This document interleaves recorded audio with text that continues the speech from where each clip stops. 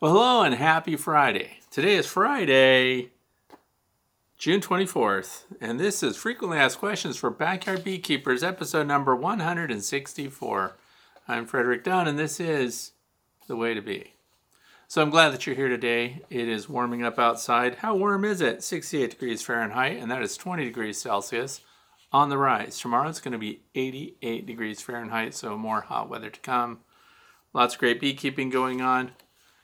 We have something's blooming. Something's really providing a lot of golden pollen because there's Cheeto-colored pollen coming in the hive super fast, which is great. There's clover everywhere. I would love it if they were on the clover because that provides a really good light-colored honey around here. And I'm sure they are, but that's not where they're getting the pollen because clover pollen is actually pretty dark, tan to brown.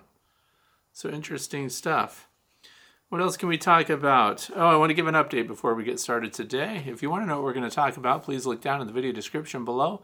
And all the topics that we're going to cover today are going to be listed down there in order, as well as any relevant links that might give you more information and so on. So I'm going to give an update about the drones. The colony that we had that was getting piled by drones, and we're still looking at that, but because people have asked me in the past, hey Fred, why are so many drones collecting on this one hive? And this is not the only hive in the apiary. So I made a video, showed it, put it out without narration because I forget things from time to time. So then I put out the same video with a narration. So over the past week, if you want to look at that, you can see what's going on. But we think that they're pheromone driven, and here's why. They didn't come from that hive overall. I think, see, we're just thinking. We're just speculating because there are some unknowns here. But that drone storm, whatever you want to call it, I know the title says thousands of drones arrive at this beehive. Okay, maybe hundreds, maybe tens of drones coming and going, in and out. It was a drone, high traffic time of day. And some of the drones that were leaving looked like they'd been fed. But we knew the history of that hive because I removed the queen from that hive. So it was a recent split. So they were making a new queen. And around 10 to 12 days after the new queen would have been made and capable of flying and mating, I suspect she went on a mating flight, came back, and on her way back, she must have attracted the attention of drones, lots of them. There's got to be something to do with the pheromone of a young queen, a recently mated queen, a queen yet to be mated. We know that when they get to the drone congregation area, which could be anywhere, by the way, could be really far away because some people speculated, well, doesn't the queen fly farther than drones can fly? That's true. Record-setting queens have traveled as far as 9 miles. Extremely rare, that's a record. I'm sure queens would love to go and just mate somewhere, not too far away. We know that drones can fly a couple of kilometers, maybe up to 2 kilometers, 1.5 kilometers, but drones also, they require a lot of fuel to do what they do. So a lot of studies have been done, like how long can drones loiter in a drone congregation area. And for those of you who don't know, this is where drones collect, and it's at an altitude separate from normal flight paths of foraging honeybees. And it's where queen bees fly in and they get mated on their virgin mating flight. So the likelihood that the drones would leave the resident colony and follow their own newly hatched virgin queen out to that drone congregation area, probably pretty rare. But the idea that on her way back, the pheromone from that queen, even though she's just been mated, because other people speculate, well, if she's been mated, then they wouldn't be interested. Okay, yeah, they would be, because queens don't mate with one drone. They mate with up to 20. So you hear a lot of numbers out there, and they do that because they take a queen that's been mated, and they evaluate the sperm that she has when she comes back, and how many contributing drones were there. That's how they determine through DNA that they were all different drones. Up to 20 have been identified. So she only needs 3. So if she mates for more than 3, she's just out there having a good time. We don't know what's going on. But one thing's for sure, once a drone is mated with her, this leads me to another sidebar here. Some people will send me pictures of a drone with her reproductive organs distended from the abdomen of the drone. But they're still on the drone, and the drone is dead on the landing board. That drone has not mated with the queen. How do we know? We know that because when a drone mates with the queen, its reproductive organ detaches and remains with the queen. And then the next drone to mate with the queen must remove that, and then they replace that with their own reproductive organ. And the queen initially makes a decision. She can close up her abdomen, she can close up her receptacle for that reproductive organ to get in there, and she can make the decision to allow it or not allow it. But once the frenzy starts, it's pretty much game over. They mate. And then I think that on her path back, now it's maybe far-fetched that they come from the actual drone congregation area, because in some cases they can only spend minutes there, sometimes seconds there. And they did those studies by putting queens that were virgins in cages, put them aloft in a balloon, and then they traveled it through different areas at different altitudes, and they counted the number of drones that would congregate or follow the queen, the comet of drones that pursue the queen. They've also done other tests to see how fast it could be moving, how fast can drones fly to catch up with the queen. So there's all this stuff. Very little study is really being done on drones. Reproduction is very important, but the health, nutrition, and likelihood that the queen can get back from a mating flight is top of the list. We want her to make it back. So then, on her way back from the drone congregation area, I think some drones see her coming and they follow her. And they follow her first visually and then pheromone-wise. She still has an interesting pheromone. This leads me to something else that I was doing recently, because I'm playing around with queen mandibular pheromone synthetics. It's called Temp Queen, so it's designed to fool a colony into thinking that a queen's there. But this leads me to believe that pheromones are really strong, and they're not good at identifying the pheromone of their own queen. Now, maybe some will never depart from their own queen. Wherever she goes, the workers will go, everybody will go, and that's what happens when a queen swarms out and she leaves. We're going to talk about that today, because today is heavily based on swarm experiences with people, but bear with me for a second. So I took this QMP, and it comes in a little green noodle form, and it had some really old stuff, like it's been out there for 7 weeks or more, and I just left it on the railing of my Way to Be Academy building. Came back the next morning, and it was covered in bees, the whole railing, the post, everything.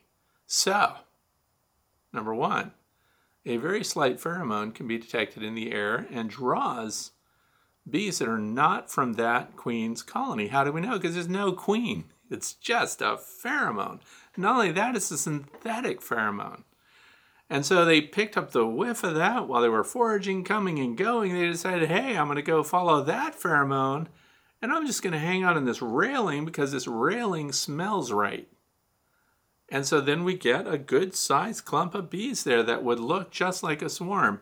And then when I took that away and tucked it away into a Ziploc baggie and brought that back inside and put it in the refrigerator where it belongs, within 15 minutes, all those bees were gone. Where'd they go? Back to the colonies they came from. So we're finding out that bees can be heavily manipulated by pheromones that cross their normal path.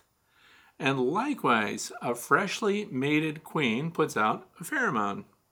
And on her way back, apparently, speculation, she attracted these drones, which dogpile onto her hive that she came from. And they're just zipping in there, coming, going in, going out. That's why a real count, okay, maybe it's exaggerated to say that there's 2,000 drones, but that's the max that's been counted at a drone congregation area. So, but guess what else happens? It is reasonable to think that a newly mated queen on her virgin flight, once she's mated and is coming back, that she would also attract a bunch of other foragers in the air. They just, on a whim, get a whiff of her QMP, and then they follow her back to her hive too.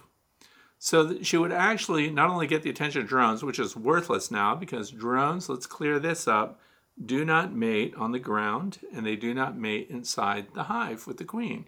They mate on the wing. So what are they doing? They're just following her. Because when she lands, it's all over with. But where she landed, they decide to go in and harass all the nurse bees there for food and to get fed. And some of them did get fed, and they departed. But we also think, I don't know why I'm saying we, I think that she's also attracting a bunch of random forager bees that also will join that colony now, just out of the blue. Because, I mean, if they'll join a fence post or a railing, and anywhere I happen to zip tie a QMP, then that shows me that they're easily swayed by pheromones that are not even from their own queen. They can jump ship at a moment's notice. Lots of discussion about that, which is really cool. It's interesting to hear people's thoughts about different things.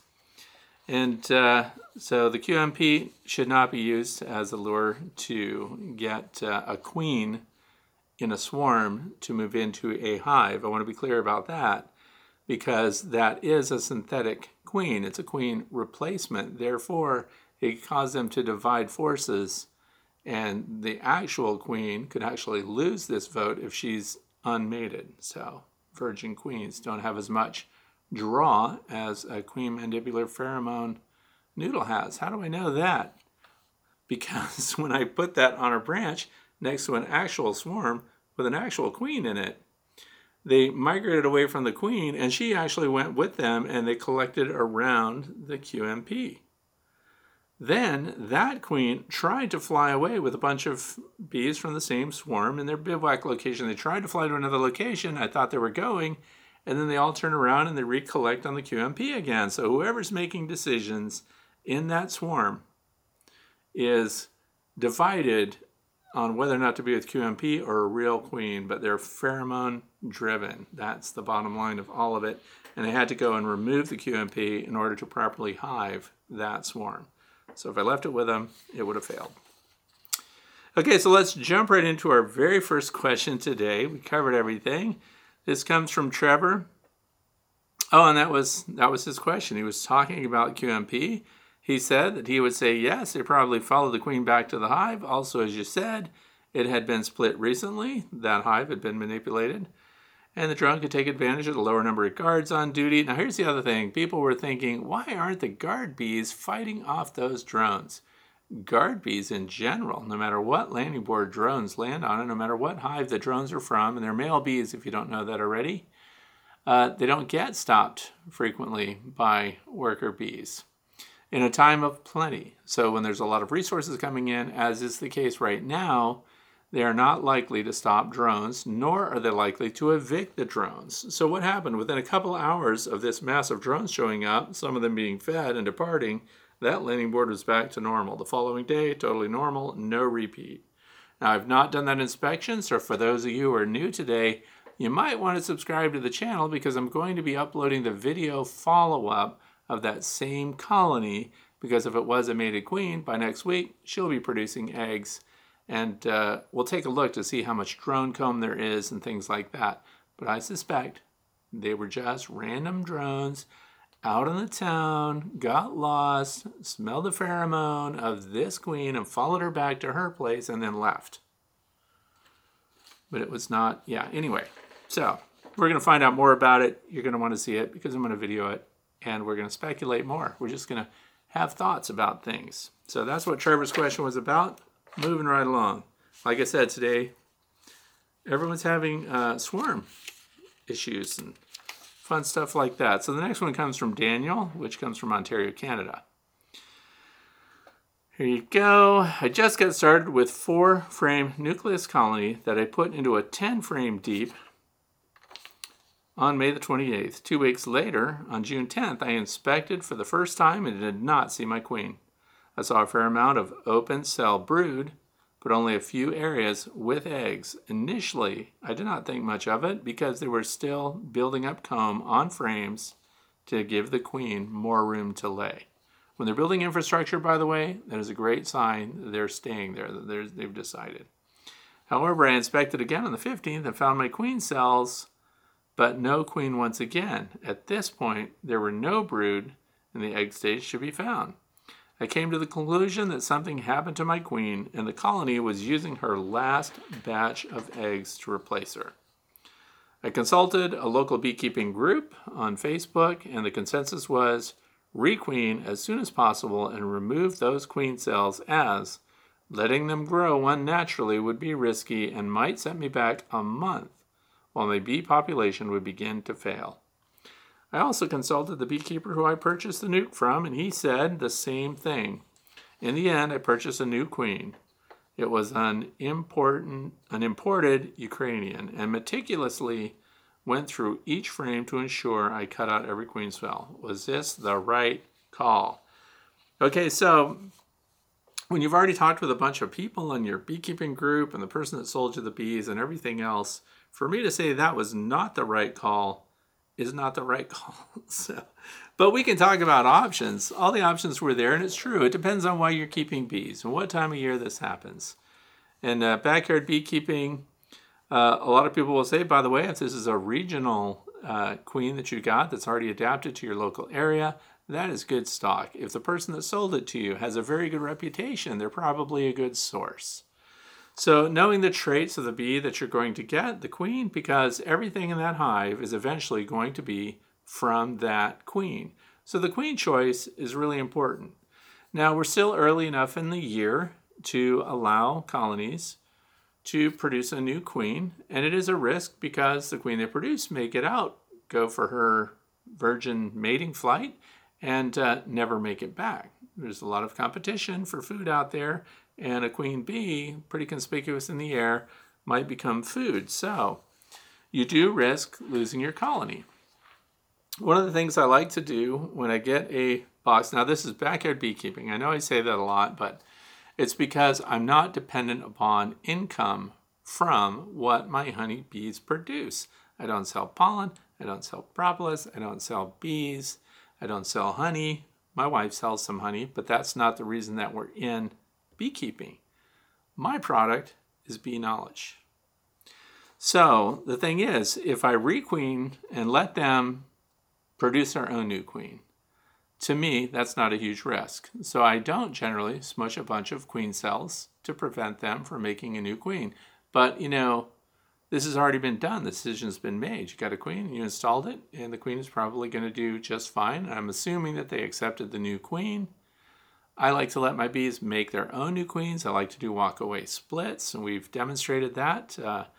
Basically, walk-away splits were the method that I used to populate my observation hives that I recently made videos about, and they're doing everything exactly as planned, but we're in full risk mode right now. One of the hives, I installed a queen that I took from one of my nucleus colonies. In another observation hive, I just put in eggs and resources. So they're making their own queen cells right on cue. There are 2 visible through the observation hive. So that's also going to be coming up. We're going to show when they cap those cells.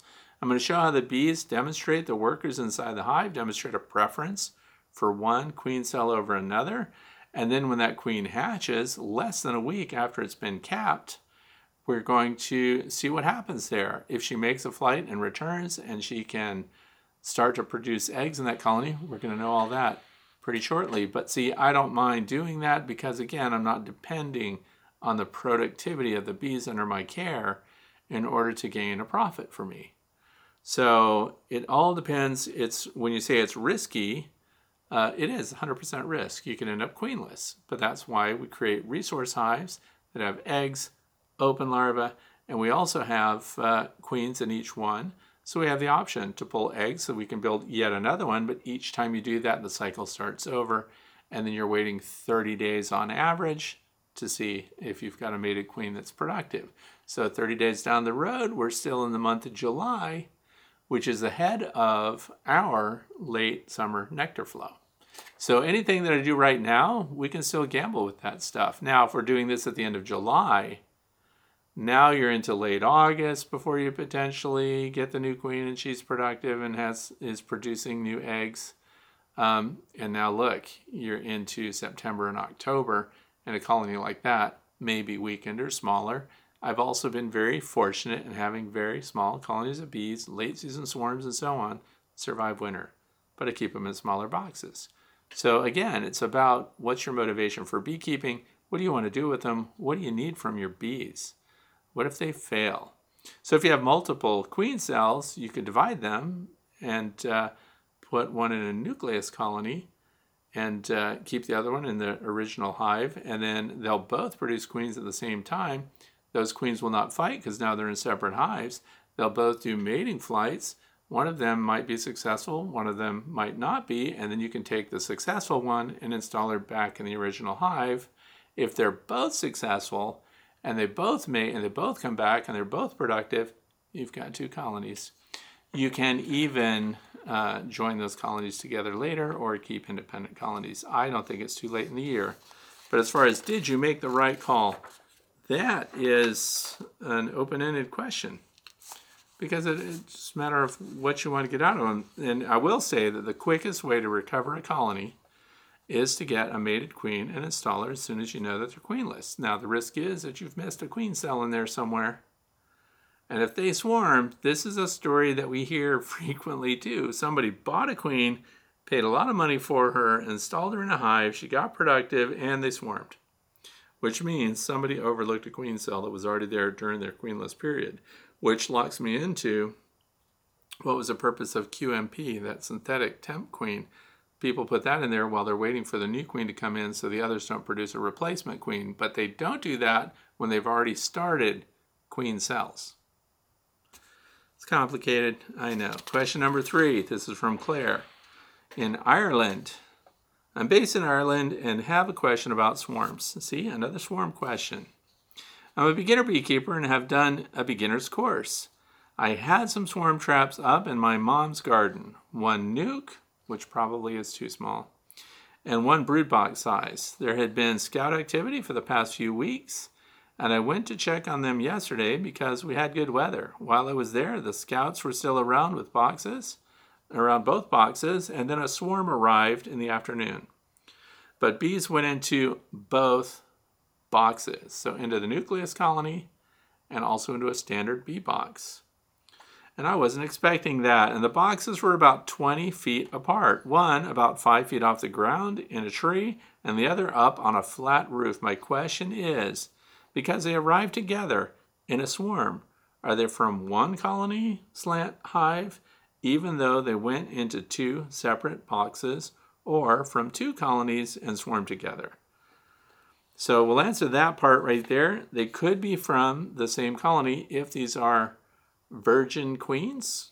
So sometimes multiples hatch at the same time and you get what's called after swarms. Multiple swarms can happen at the same time.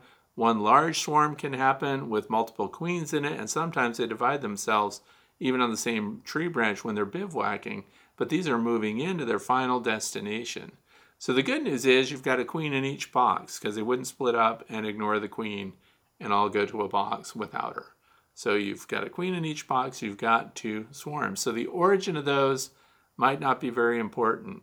One of the things that's not mentioned here is how many bees, like were they really full? Were these big swarms? Were they several pounds? Because that also kind of indicates whether or not your queen is mated, or if she's a virgin queen that just happened to produce an after swarm and a smaller cluster goes after her. So the good news is I think you're going to have some fun either way, but you're going to be taking them far away. So it says that I live a 45-minute drive. So anyway, how long is it okay to leave them in the swarm traps before I move them? My recommendation is always to get them out of the swarm boxes as soon as possible and hive them up in their final apiary as soon as possible. That's because we don't want them to set up house in that swarm box and start to build infrastructure, and then the foragers get used to that being their actual location.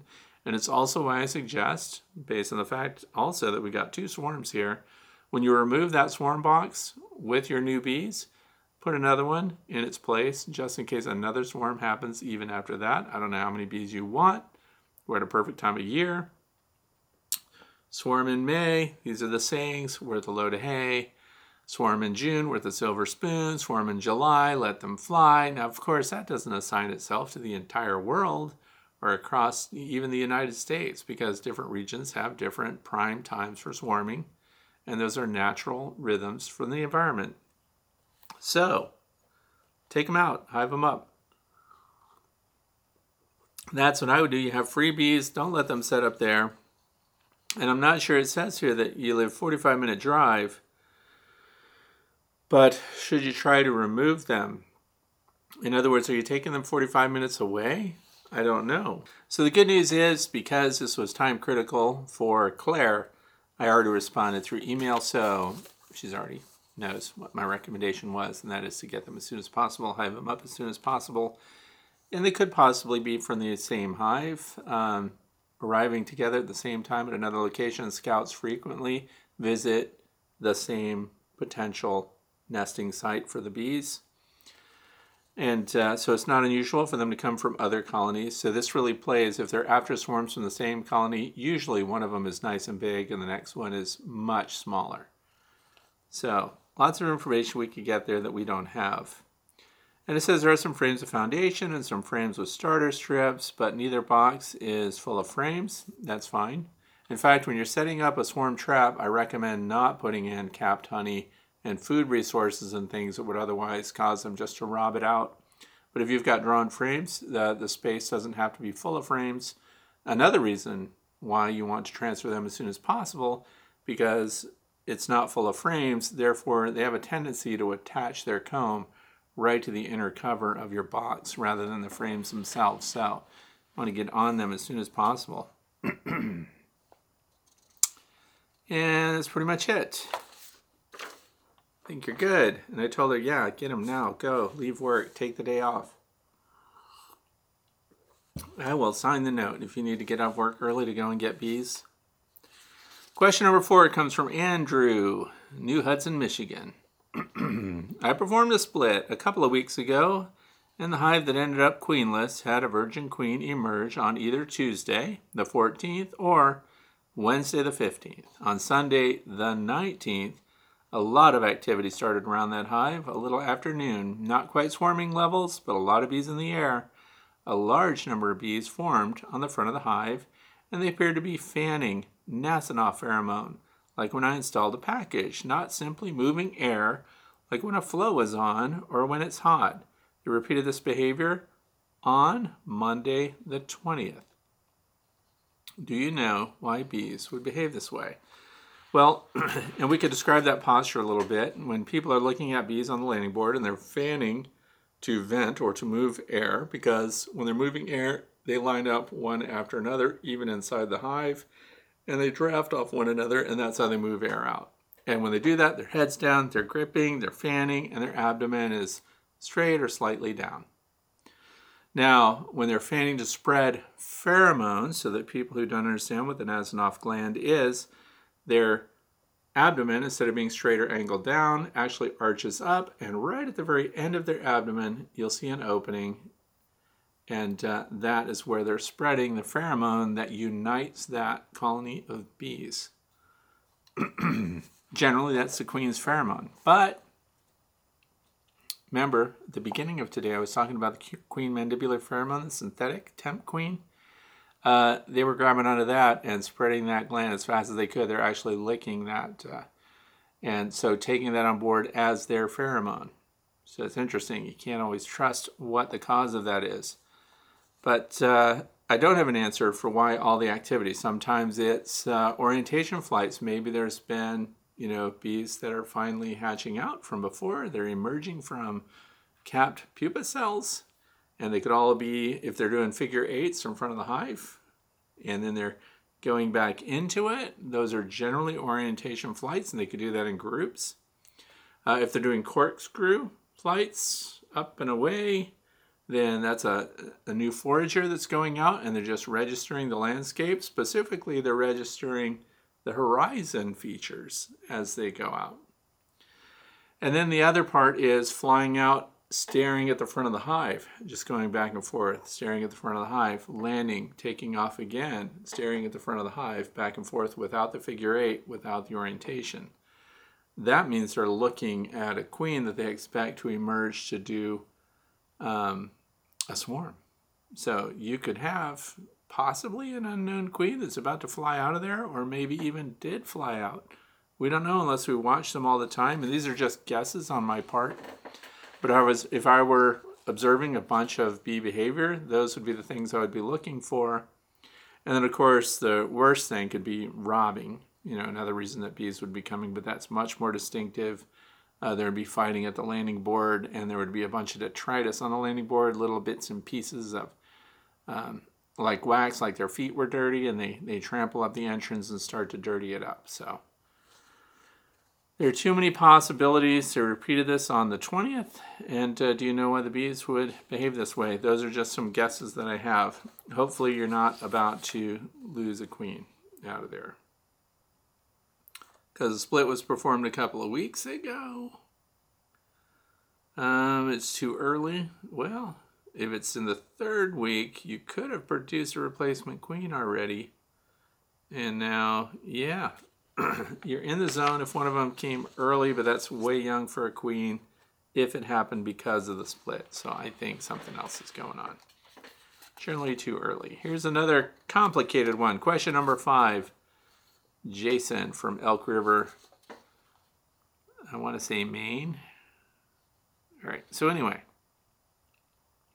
during a hive inspection, I noticed several swarm cells. Unfortunately, damaged a few during the inspection, but there were still several that were undamaged. I was able to locate the existing queen, so I pulled her and 2 frames of brood and added her to the frames to a 5-frame nucleus in an attempt to keep my existing hive from swarming.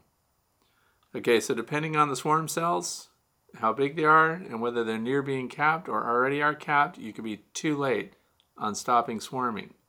So when you find queen cells in development, fully structured, and the bees are attending to them, you are likely to have a swarm. So he did the right thing. He took the queen out, put her in another hive. So we'll call the original hive, hive 1. The new nucleus hive, where the 2 frames of resources were provided with the queen, we will call hive 2. So that's the queen and the brood. So, and let's see, my existing hive to keep them from swarming. Today, June the 22nd, despite the split, they swarmed. And June 22nd? Anyway, I was able to catch that swarm and install them in another nuke as well. So now we have the original hive, the nuke with the queen in it, and frames of resources. And now we have a third hive, which now has the swarm that was put in there. And thanks for your advice. I had built 2 nukes. It says they must have swarmed with the new queen since I had already split with the existing queen. So now what do I do? Do I add the original queen back to her original hive? Is there now another queen in there? And the hive swarmed with an unmated queen? What's the best thing to do here? I don't know if it's the best thing to do here, but I can give you lots of options because now we have 3 boxes. 2 with queens for sure. One has a mated laying queen, so that's the first split that you did. And the next one was the swarm you collected. Good job. Hive them up in a nucleus. Good job. And that likely still has to complete a mating flight. So that one is still, let's call that at risk. Also, why would they swarm? They're not going to swarm unless they're producing a replacement queen also in the original hive. So we have to keep an eye on them. So they swarmed out. There may not be another swarm. They may just produce a replacement queen. So give them time because we don't want to mess with them too much. Go 1 week and I would inspect the original hive to look for evidence of the queen that would have come out. And she could be on a mating flight within the next couple of weeks. And so we keep the hive number 2 with the original queen in it. That's your insurance policy.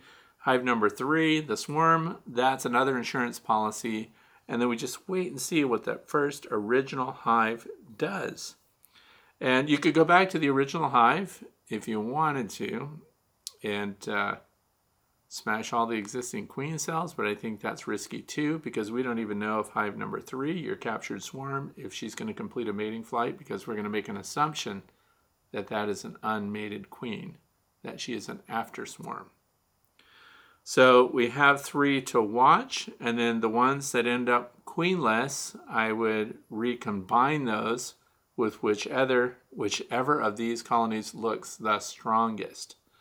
We also don't know the history of the queen that you pulled out originally, so I don't know how long she's been with you. Is it a new queen this year? So whichever of colony 2 or 3, the split that you made with the original queen or the swarm that you collected, I would wait to see which one is the most promising and shows the most production. And if one of them ends up queenless, we know 2 likely won't end up queenless, but hive 3 could, and then we would recombine them with the original colony and just fortify them. And then if they're all strong, congratulations, you have 3 hives of bees. So I would just watch them and look for eggs and see what they're doing. And then if one ends up queenless, good to go. And the reason this reintroduction and combining of these colonies will be very easy is because they're so closely genetically related. They've all come from one another. They're very accommodating. By then you would be putting them back with their own brood and everything. But hive number 3, the installed swarm, may not produce eggs or brood unless she gets mated and returns successfully. So she could just be a resource for your queen that's been pulled away with just 2 frames, or you can restore them to hive 1. Those are your options.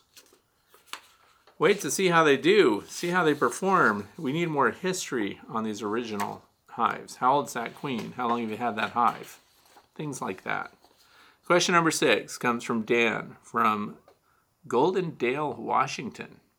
My question is about the Bee Smart products, specifically the insulated cover and the insulated top. I have added these to 3 of my hives this spring. What I'm wondering is if I should remove the insulation in the inner cover or leave it in place all year. Okay, the Bee Smart, if you buy that combination of the insulated inner cover, which I have right here, that's the insulated inner cover.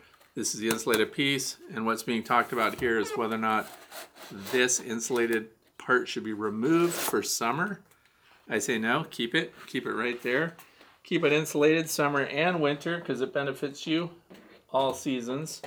But you also referred to the top cover, the plastic Bee Smart Designs Ultimate Hive cover, as an insulated cover. It really is not an insulated cover.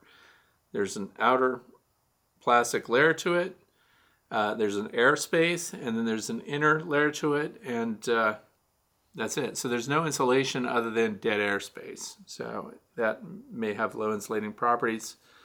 But I recommend, if that's your configuration and it worked for winter, also leave it on for summer, because summer heat beating down on top of a hive, transmitting that heat to the inside is just as challenging for the bees often, depending on where you live, as the winter cold can be, and we want to retain heat.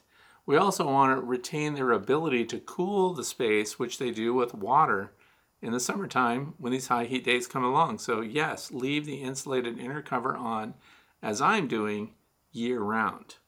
By the way, those insulated inner covers, fantastic. That was question number 6. All of my colonies that had those on did really well, and every Langstroth style hive that I have will have an insulated inner cover on it henceforth, and they do right now as well. Question number 7 comes from Devin from Dundee, Oregon. I have had bees for 1 year now, and the goatskin gloves. They're in need of a good cleaning. What do you use to clean propolis and honey off of goatskin gloves? Okay, this has come up in the past. And I guess you have to ask, what do you need to clean from your goatskin gloves? Is this just cosmetic? Are they getting so sticky that there's so much propolis on it that you just can't even do your work because they just stick and grab onto everything? So first of all, for those who are listening, goatskin gloves perform better with your beehives than rawhide. So if you've got cowhide gloves, real leather gloves, they smell like cows, they smell like leather, it's a smell everybody knows. Those are much more annoying to the bees, and they could solicit stings. Goatskin gloves are a little thinner, a little less protection, but they offer greater dexterity, they fit your hands better, and don't get the attention of your bees in a negative way. So they're going to get dirty over time. So the question is, why do we want to clean them? If it's a function thing, then there's some things we can do to clean those up. If it's just cosmetic, you're never going to get them to look. Most goatskin gloves are like a creamy white color, an off-white color, sometimes a light gray. If the function isn't impeded at all, I wouldn't do anything. One of the reasons you might want to clean them up, though, is when you get bee stings on your hands through the gloves, because they leave that alarm pheromone on there, and if you're going hive to hive, this is why I recommend you have several pairs of gloves, by the way. If you get into one hive, they're a little hot, and you see a bunch of stingers on the gloves, retire those gloves for today, put another set on, and move on to the rest of the hives. Otherwise, you're going to continue to get an unwelcome response from the guard bees that register that pheromone. We know that bees are heavily pheromone based. So, this is my procedure. I'm going to read it off to you. You mentioned honey on here. Rinse the gloves in cold, fresh water. Keep them on your hands and just wash off your hands with water. That gets the honey off right away. So that's the easy part. And also, I keep these are 100% cotton rags. I think these are what bartenders use. I get them from Amazon, and they're super cheap, and you get them in bundles, and I have them in the garage. I have them in the bee shed. I have them everywhere I'm going to be keeping bees. And what you can do is heat your hand up with a heat gun, and then use this. This has propolis on it, and you wipe the gloves off once you get them hot with the heat gun. And that will collect a bunch of it off. It's amazing how much propolis comes off. That stuff is tough. And keep in mind, the propolis is in there to seal the hive, to protect it from moisture and condensation buildup in the wood where bacteria would form. So it's antibacterial, and it provides a health protective layer for the hive, and it's designed to prevent moisture from going through it. It comes from tree resin. So it's kind of set up to be against your ability to dissolve it and clean it away. So some people use isopropanol, alcohol, stuff like that. So heat, the next step, wipe everything down. If that doesn't satisfy what you want to do, then I'm also an artist, so I have oil, paint, I have oil soap. I have stuff that's designed to clean paint out of the bristles of brushes. So that's the next thing. And a lot of it is low in chemical residue. So there are things like terpenoid, but you don't want to use that on gloves that are later going to be used in your beehive. So you want to get the hand soaps that are designed to be friendly to people's hands, but will dissolve away linseed-based oil paints and things like that. Those work. So that's the next thing I do, and I keep the gloves right on, and I do the whole thing. And then the next step is I use pumice soap. It's kind of like lava. So this is what you might find if you were a mechanic and you have to get grease and grime off of your hands. Pumice soap, I use that again right on the goatskin gloves and rub that down and clean that off. And then I rinse that again, and the final rinse is Dawn Ultra. Free and clear. Oh, I just happen to have some. Dawn Ultra Pure Essentials. This is what I use. That's your final cleanse. So again, it's just like you're scrubbing your hands, like you're getting ready for surgery with your gloves on. Clean that all off. Dawn Essentials will wipe away everything else. This is designed to dissolve away grease and lipids. So this is good. It's not going to make your gloves look like new. Then your gloves go outside in the sun, and while they're still damp. So not completely dry, just a little bit damp. Never, by the way, run your leather gloves in hot water. Always use cold water. But as they're drying out, then you put them back on and you form them to your hands. So, and then what's the final thing once they're dry? What do you think I'm going to say? I don't know how old this is. This stuff lasts forever. It's saddle soap. Those of you who have had horses, if you've had to preserve your tack, if you've had to rub down the saddles and everything else, this is the stuff that will condition the leather, or in this case, goat skin. Same thing. You open it up, you smear it onto your gloves while they're in your hands, and use that as your final coat. And hey, Fred, do the bees hate the smell of saddle soap? No, they don't seem to care at all.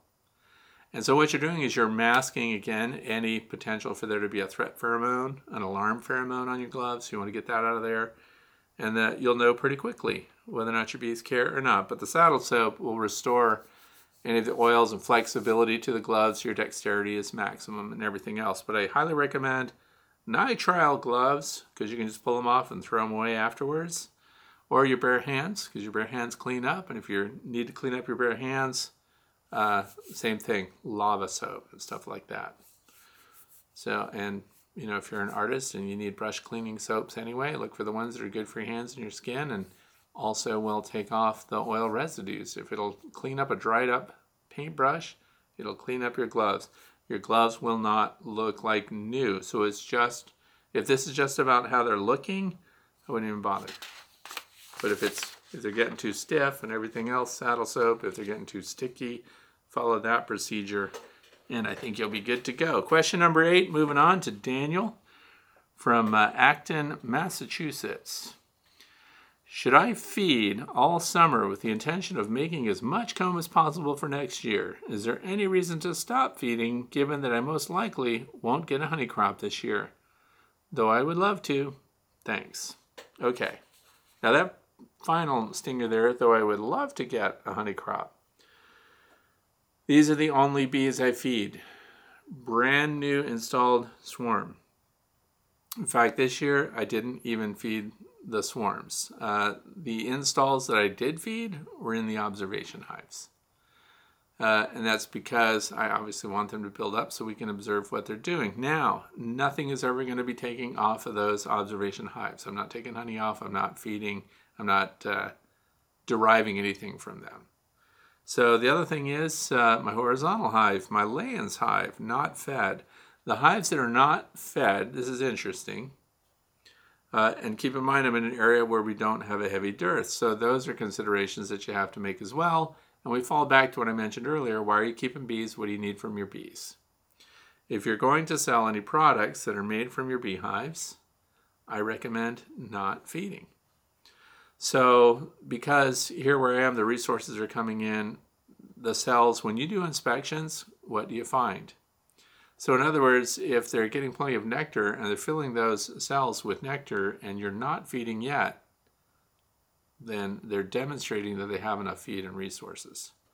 So I would not recommend feeding unless, like you've just installed a package of bees or something and you have 2 weeks of nothing but cold weather and rain coming, then that's definitely going to help bridge that period.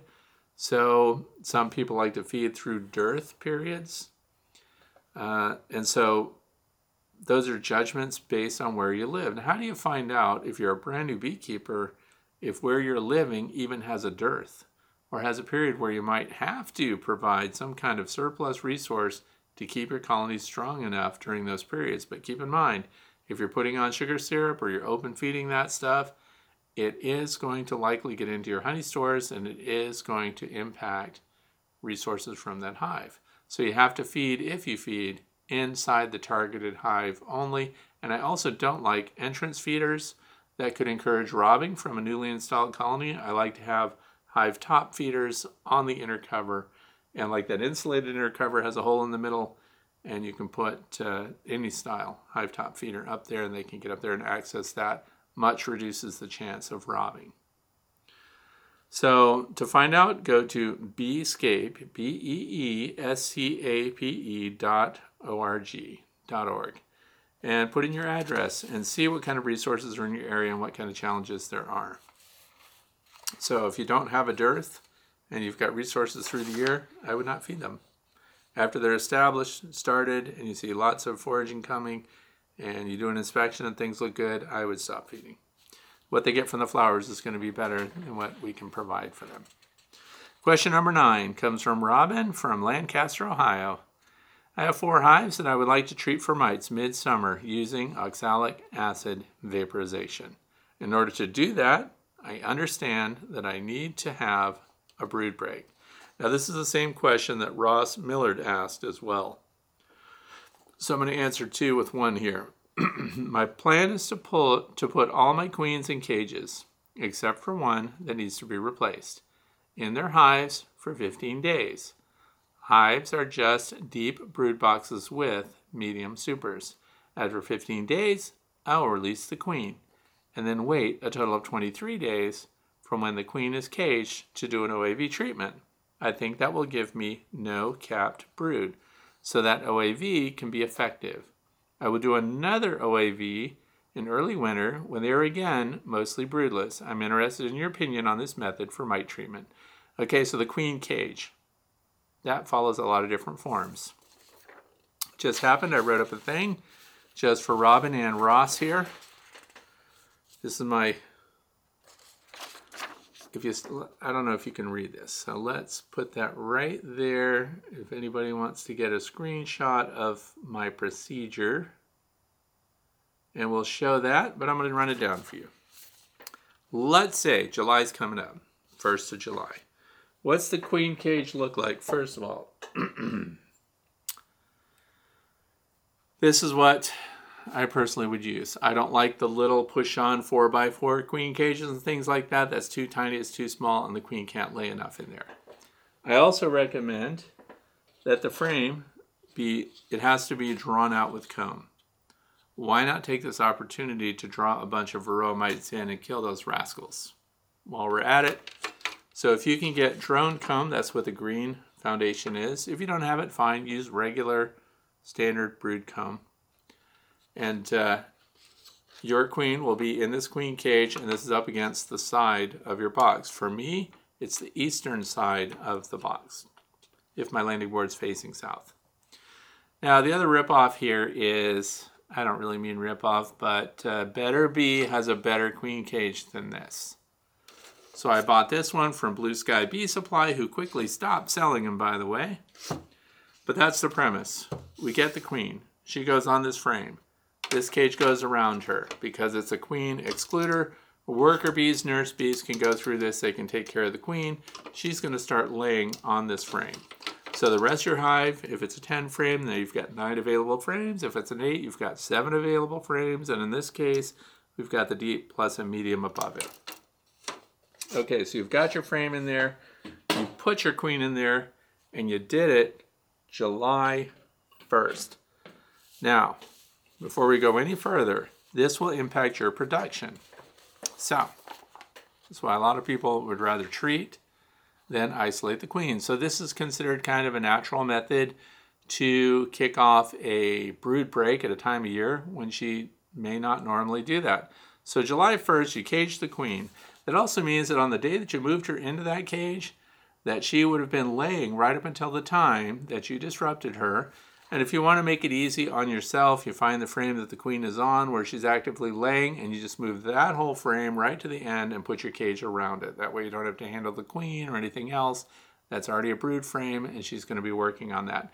The brood that hatches in there can pass right through the queen cage because they're small enough they get through. The only things that can't get out, if you put that there, will be drone. So if you've got capped drone cells or drones already in production and you put them in there, they'll be stuck in there. They can't get out. So things to think about. So then, we've caged the queen on the 1st of July. That means the last eggs that have been produced out in the hive are on the 1st of July. So now we jump to July 10th, which is a Sunday. The 1st is Friday, next Friday, as a matter of fact. Now, on the 10th, so that means all the recently laid eggs would be capped brood. Okay. So now, and the queen continues to lay, and because she's laying on that frame, she's still releasing the pheromone. There's brood in there, and as far as the rest of this colony is concerned, they're queen right. There's no risk of them producing a replacement queen. If you put that queen in a tiny cage, and there's only a little brood there, then the brood production is so down, the queen actually may pull back on her productivity, and it may reduce the pheromone from the queen, which could weaken that pheromone in the rest of the hive if it's big and multiple boxes. So things to think about. The big frames, the big traps are better. Now, so on July 10th, all the recent eggs will now be capped. July 14th, that's a Thursday. That's the day that you would pull this cage off of the queen frame, and you'll take that whole frame out. Guess where it goes? In the freezer. Because remember, any capped brood in there, those would be, mites would be in there. So that gets put in the freezer, your queen is released, she starts laying again. Now we jump forward to July the 22nd. That's when you can do your oxalic acid vaporization, because the queen, starting on July the 14th, she would have, in theory, started laying eggs again throughout the hive somewhere. We know that they're not going to be capped until up to the 9th day, so we have a window of opportunity there. There is some fuzzy room here in this schedule. So on July the 22nd is when you give your oxalic acid vaporization treatment, and that's when it's proven to have up to 96% efficacy against all phoretic mites. There would be no mites under capped brood at that time. Therefore, you would do a major wipeout on those mites. Also, if you can, you want to do a mite drop count. See what the impact was. See what's going on. So, and that is something that you can do for any of your colonies that have high mite loads. If you've been waiting and doing mite counts on several of your colonies, I would do them all at the same time with this method. And again, Better Bee has a better, I think it's called the queen trap. I don't know if it's called the queen cage, but they have it better than mine because it can be anywhere in your frames because it closes the frame completely. Mine has to be up against the side of the hive. I kind of like the idea of one in the middle better. So, and that creates a false brood break, much as you would have here at the end of November, beginning of December, where brood is at its smallest, therefore OAV is at its maximum. And now the argument is, of course, that you've lost all that productivity from that queen throughout that entire time, but here's my argument. Not argument, it's a discussion. So we know that when we collect a swarm, and there's been a lot of discussion about swarm collection here today. So we know that when we've got a swarm, we have a window of opportunity to treat the swarm also with oxalic acid vaporization before it gets to the point where in the new hive they cap any brood, because oxalic acid does not work through capping. So we have 9 days, not even. Let's do it on the 8th day. If you've got a newly hived swarm, treat them on the 8th day. Why not treat right away, Fred? Because remember, they can abscond. We want them to invest in that new location. We want that introduction to be as carefree and stress-free as possible for those bees, and then hit them with OAV just before they would cap any brood. See? So you already have a break right there. That's why people that do multiple swarms, that allow their bees to swarm, that have a lot of reproduction going on in the hive, doing a lot of splits and things like that, they have a great opportunity to control the Varroa destructor mite. And then the thing is that after those mites are gone, what else is reduced? The impact on the bees, the impact on the nurse bees that Varroa destructor mites feed on, the impact on developing larvae that the Varroa destructor mites feed on is greatly reduced. Now we're getting rid of that ahead of the late season nectar flow, which is a time of rapid increase for the bees. So by the end of July, we're kicking off a whole new cycle of bees for the August and September nectar flow. And so I think the recovery would be much faster in bees relieved of a mite load. See what I'm saying? So it could actually be better than if you never did this and you just did normal treatments that have lower efficacy, and then you ended up with bees that are still carrying mite disease. I don't know. So there might be a balance there. Food for thought. That's just my suggestion. And use the big full frame style so the bee has access to both sides of that, because that's, let the queen continue to lay and do her thing and keep the pheromones strong in the hive. Question number 10. This is from Dustin. Oh, I can't even say that. Mokelumne Hill, California. Caught a swarm and could not. Okay, this is an interesting one because it's something that a lot of people might have experienced. I caught a swarm and could not get them into the box. At first, I was able to get them to march into a nuke box that had a few old frames in it. They were all bearded on the outside the next morning, almost no bees at all in the box. I tried shaking them all into a hive box, thinking they might want more space. Again, they all came out and bearded on the bottom of the hive. I tried putting a frame of brood into the box and again gathered and shook the bees into the box. They again came out and clustered under the hive box. I left them alone. They stayed in that cluster for 3 days, and then they were all gone one morning. Is that not frustrating? So, I could not find the queen, or I could have trapped her in the box. Is there something I did wrong?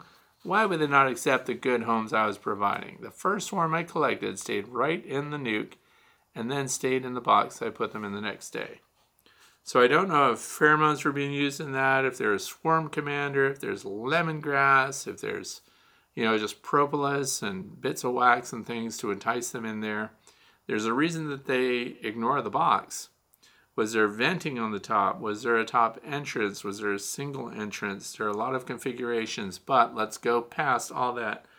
Now, what I'm about to tell you is monkeying with the bees, So for me, if they take off, they take off. So if I get them to move into a hive, usually if you can get them in there and put their own scent in there, that's enough to incentivize the rest of them to go in, because the queen is in that cluster somewhere, and unless you win that queen over and she goes in, they're not going. And that's why even though they all went in and looked around and acted like they were interested in it, if the queen didn't go in, they came back out and joined the queen, and now they're on the outside.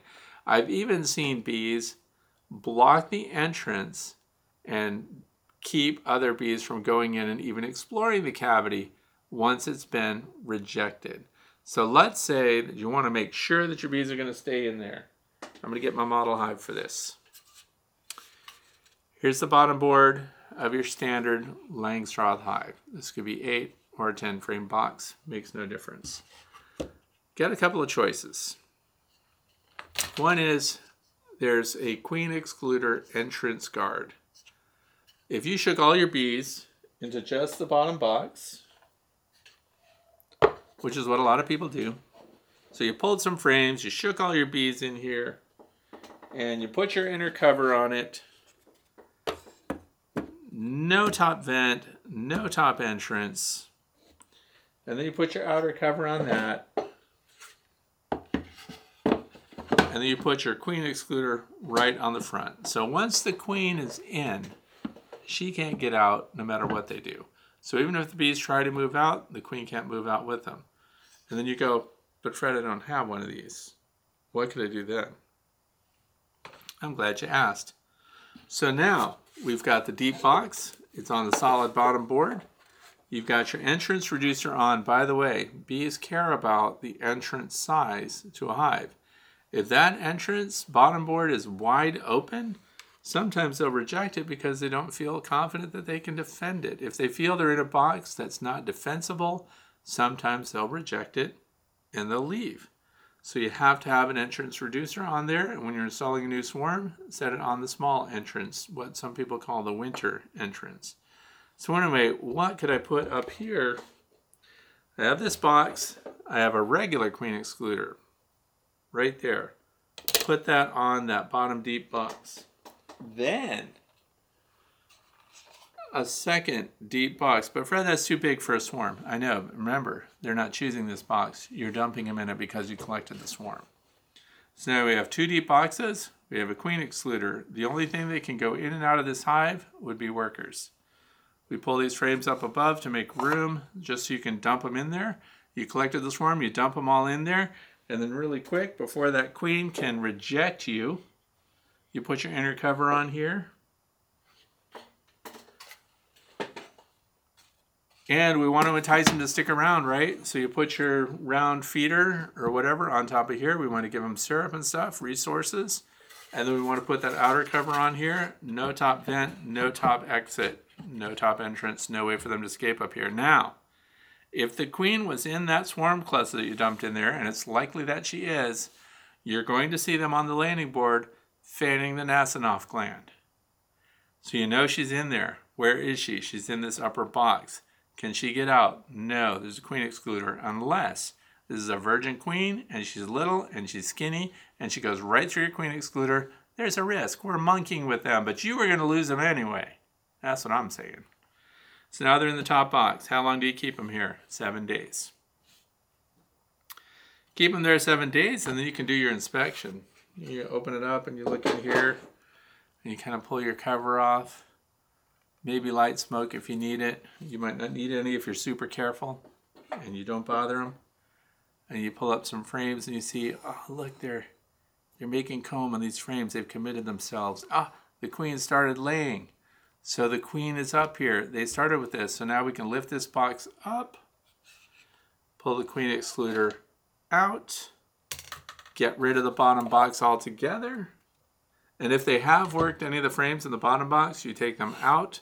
Any frames that have beeswax on them that they put there, you replace them with empty frames up here. And then you put this frame with the queen and everybody else right on this bottom box. Nothing has changed. The entrance is the same. They've gotten used to their entrance location. They're taking care of the queen. They've invested in infrastructure. She's laid some eggs. And then the inner cover goes back on. And this is an example of bees that you would feed. You want them to stick around. That's a newly installed swarm. We want them to have resources. And there, you just outsmarted them.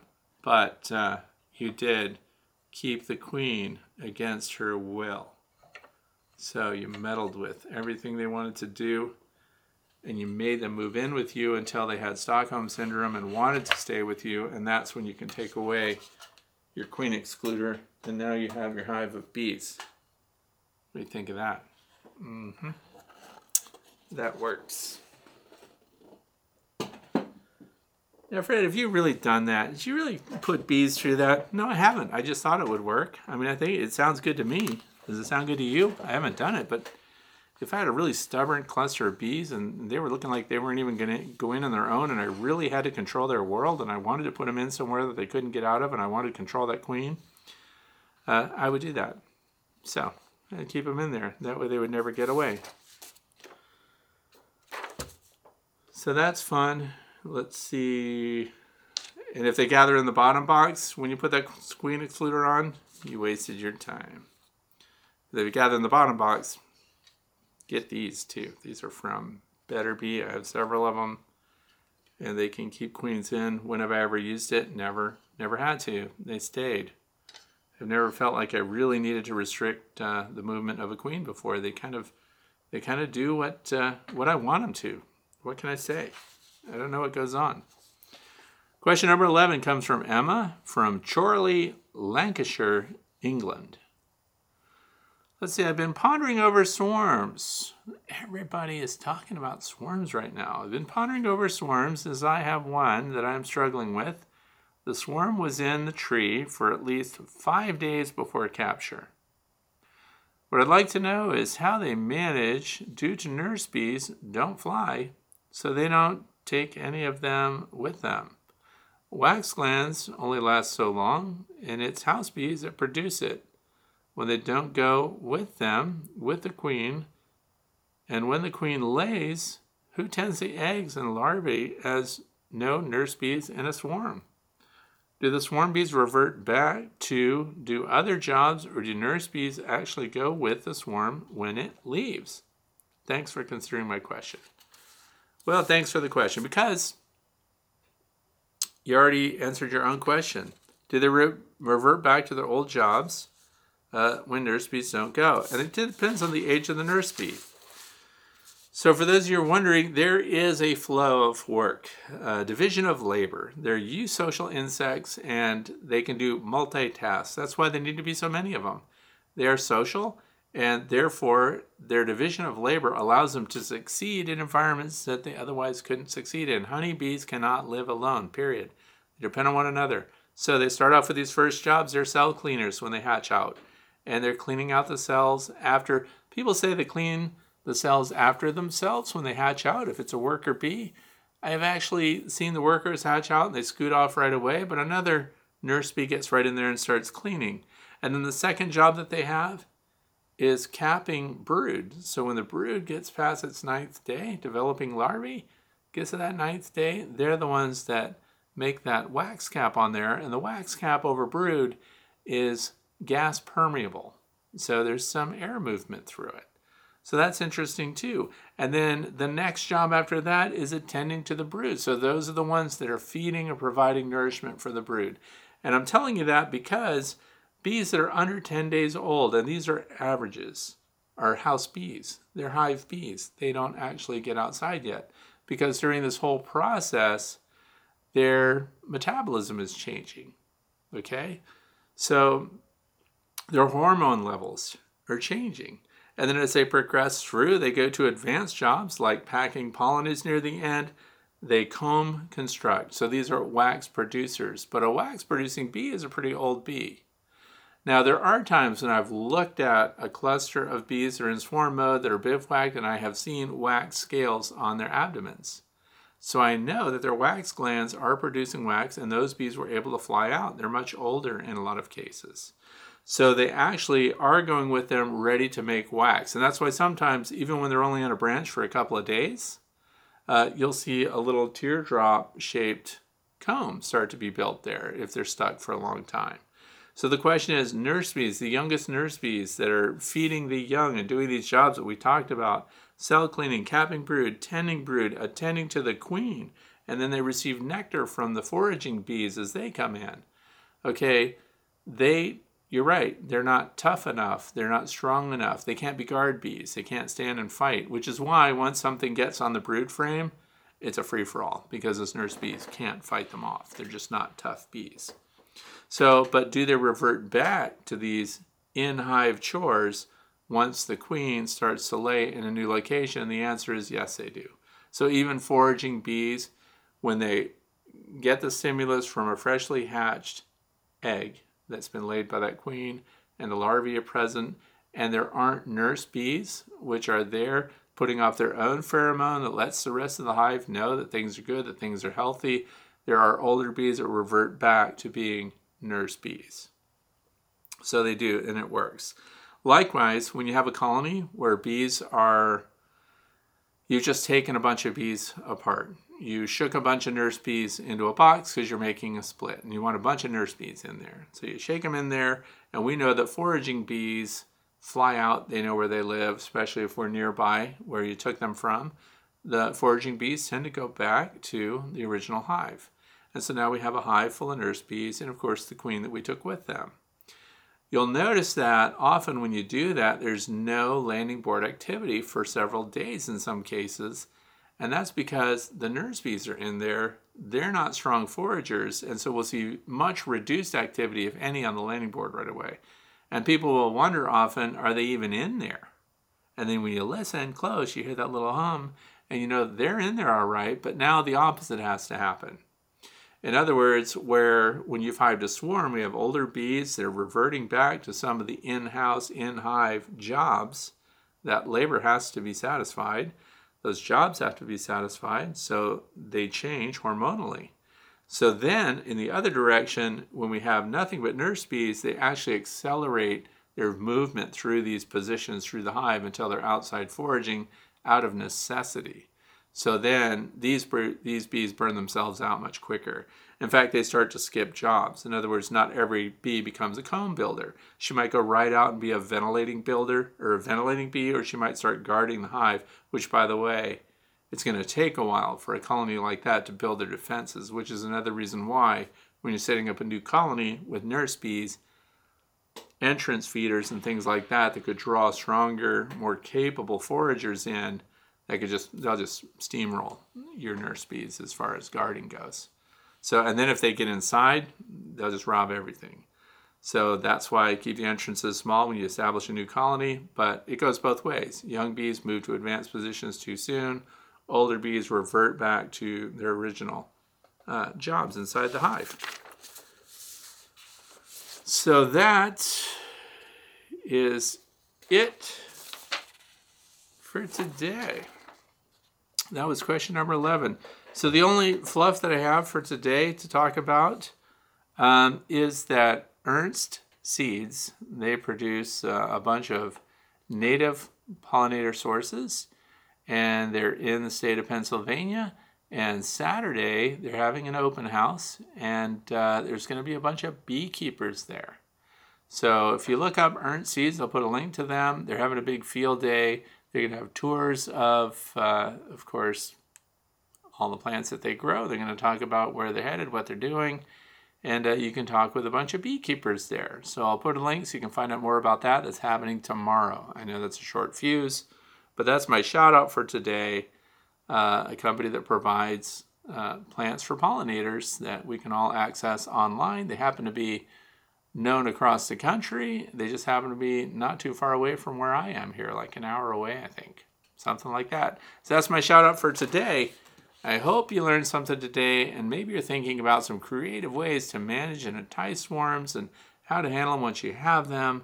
And then, of course, what to do when you have those unmated queens and colonies that are depending now on their success in making virgin flights. Thanks for being here. I hope you have a fantastic weekend.